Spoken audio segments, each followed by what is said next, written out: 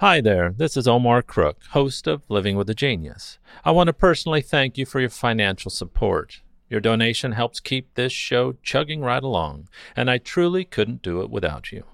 As always, thanks for listening. Be kind, do good work, and until next time. Here's Living with a Genius for November 2nd, 2020. Cookie Monster, the American television puppet character from Sesame Street, whose appetite for cookies is legendary, has a birthday today.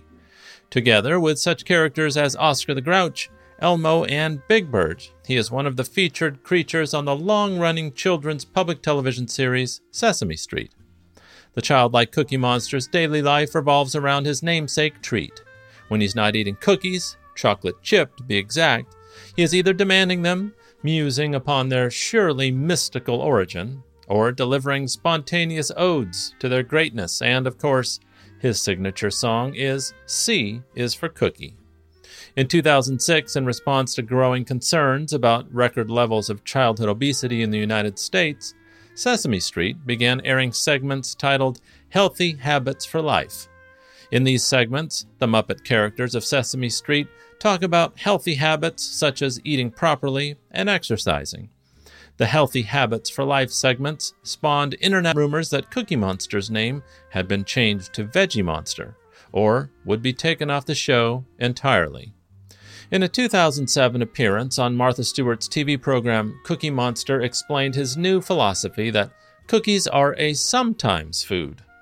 On February 10th of 2008, NPR host Elizabeth Blair interviewed Cookie Monster for the All Things Considered segment In Character. He answered the Proust questionnaire, as well as revealing some of his favorite and non-favorite things. In a June 19th, 2008 appearance on The Colbert Report, Cookie Monster again explained that cookies are a sometimes food.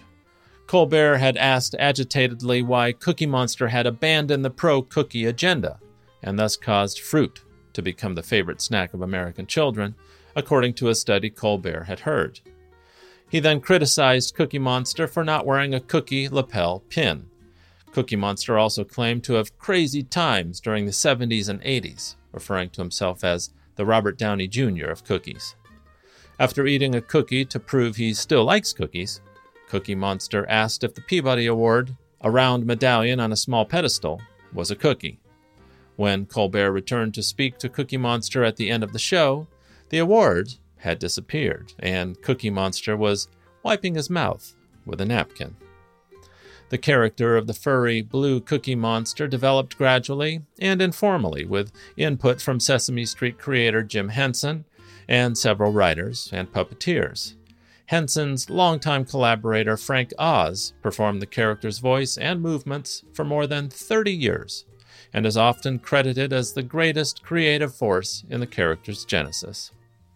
Although he made his first Sesame Street appearance in 1969, it wasn't until 2 years later that Cookie Monster had his first official birthday party, taking place during episode 484, entitled Happy Birthday, Cookie Monster, on this November 2nd, 1972. Me wish you very happy birthday, Cookie Monster. Thanks for listening. Be kind, do good work, and until next time.